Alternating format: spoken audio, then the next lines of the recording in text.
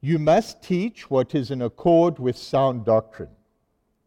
Teach the older men to be temperate, worthy of respect, self-controlled, and sound in faith, in love, and endurance. Likewise, teach the older women to be reverent in the way they live, not to be slanderers or addicted to much wine, but to teach what is good. Then they can train the younger women to love their husbands and children, to be self-controlled and pure, to be busy at home, to be kind, and to be subject to their husbands, so that no one will malign the word of God. Similarly, encourage the young men to be self-controlled. In everything, set them an example by doing what is good. In your teaching, show integrity, seriousness, and soundness of speech that cannot be condemned, so that those who oppose you may be ashamed, because they have nothing bad to say about us. Teach slaves to be subject to their masters in everything, to try and please them, not to talk back to them, and not to steal from them, but show that they can be fully trusted, so that in every way they will make the teaching about God our Savior attractive. That far we read, and we give glory to God for the wisdom of Paul. Did you notice how he categorized different strata, if you like? There's a fancy word for it, but he put people into categories. Did you also notice that the only category he warned about excess use of wine was? Older women. Huh? Maybe there's something in that. But last week, we examined how the qualities Paul was asking Titus to look for in church leaders led us to spiritual integrity. Now we're taking that out of the church into the village, into the home and neighborhood. And so we could say today we're looking at communal integrity or relational integrity. As always with Paul's letters, we can draw practical advice. And amongst those different categories listed, we should all be covered. So which did you identify with? I, of course, found myself amongst the young men. Maybe there's a clue here in this letter as to why Paul never married. Did you notice it? Amongst all those that he's talking to, he mentions older women, he mentions married women, but clearly he didn't have too much of a clue when it came to single women. Poor man, shame. There's something else that I want you to pick up, and that I'm sure we're all aware of. However much humanity progresses, however good we get at what we do, and the lightning fast pace of change, there are certain things that remain the same and anchor us. They anchor us as followers of Jesus, but they anchor the broader community. And maybe that's where the fracture point of modern living comes, because we battle to reconcile this lightning pace with good, solid values. It seems sometimes, I don't know about you, but it seems for me sometimes almost impossible to balance the two. How can we be on the edge of technology but still hold rock-solid values? Now, if I were to put all that our reading covers into a few words, I would say what Paul is trying to tell us through Titus is to know your place in the context of family, and to live that place, that role, if you like, with integrity in the broader community. And that's a much more serious thing than it sounds like. If we were to travel from this side of Maritzburg across to the other side, we would see many wrongs. I would imagine that if we rode through town with a notebook, at least the first 4 pages would be full by the time we got to the other side. Because we are so tuned to spotting wrongs.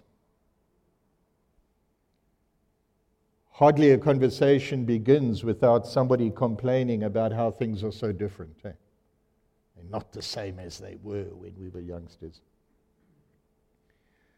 But many of these wrongs that we would see are the result of unstable families, absent fathers, and errant mothers. So there must be a way, there simply has to be a way that we, as the community of Jesus' followers, can show the world something better. Let's explore. Over many years of observing human behavior, and it's not just the time in ministry, I became a youth worker when I was 14, and I'll leave you to imagine how long ago that was.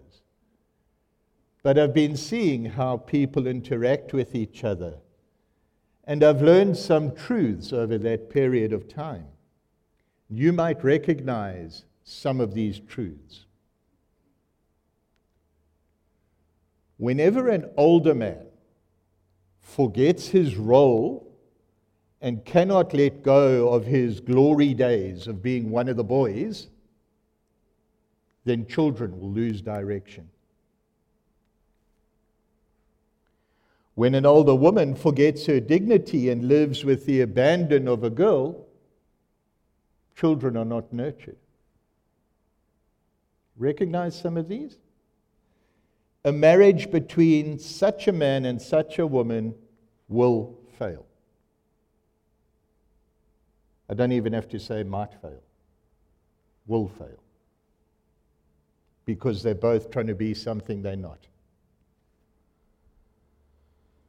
When young men become overconfident and neglect to listen to those who have the advice and wisdom taught by experience, the future of society is in jeopardy. Why? Because the upcoming generation does not want to learn. When management exploit workers, or workers try to run the company, that business will fail. And the last truth is perhaps the hardest to hear, that unfortunately there are many who attend churches on Sunday but do not follow Jesus at home.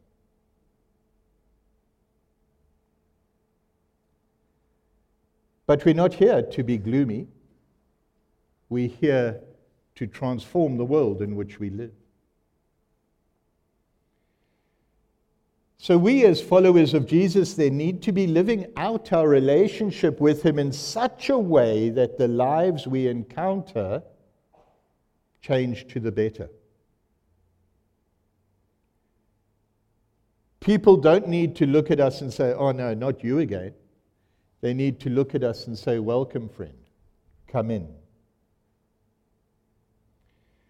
Some of you have heard me say, because it's one of my favorite subjects, if you like, that marketing a product is not about selling it.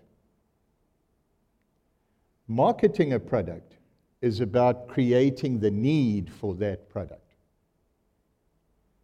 So, for instance, men, unfortunately, we do not need a new car every 5 years. Wouldn't it be great if we could afford a new car every 5 years? But we don't need one. And yet, the adverts come out and they tell us that this new model is much safer. And depending on what the petrol price is doing, its consumption is absolutely phenomenal. It's so much safer. The neighbors will be incredibly jealous when you pull up in your driveway in this particular model. And it'll make driving an absolute pleasure because it's got so many driver aids and features. As consumers, we don't pause to remember that that's exactly what they said about the car we currently drive in. So we jump on the treadmill, we buy the new model just before the next one comes out. And we fall into the trap again. Our application of that is that as followers of Jesus, we ought to be living such secure, well-balanced, happy family lives as community that those who don't follow Jesus are looking at us and wanting that. So we're creating a want, if you like. We're not selling them Christianity. We're just showing them the big difference between what they have and what we've got. As it's put in verse 7 and 8, that is recorded in the message like this, but mostly show them all of this by doing it yourself. Be trustworthy in your teaching. Your words be solid and sane. Then anyone who is dead set against us, when he finds nothing weird or misguided, might eventually come around. Makes good common sense, eh?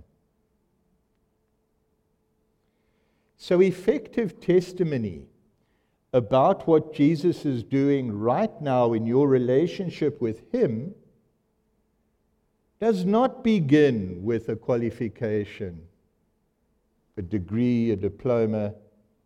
Effective witness doesn't begin there. Effective witness begins by living a transformed life. Okay? It's there on the walls.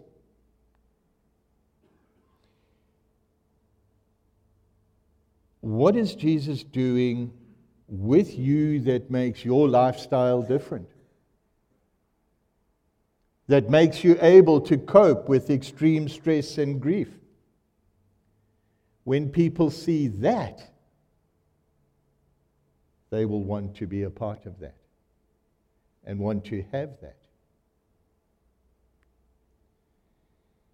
If we could just live the advice offered in this letter, we would live in a different village. And living in a different village means that eventually we would live in a different town, different city, different province, different country. You see, in as much as we say we're transforming the world,